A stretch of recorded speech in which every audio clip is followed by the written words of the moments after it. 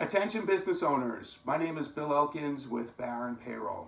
I recently polled a group of business professionals at an event, and I had asked them the question if they had done their New York State mandatory sexual harassment training.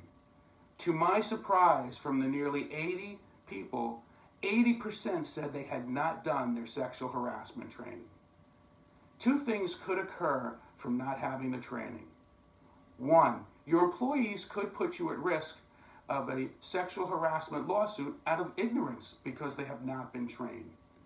Secondly, if a lawsuit does occur, you could increase your chance of enhanced damages on the lawsuit itself.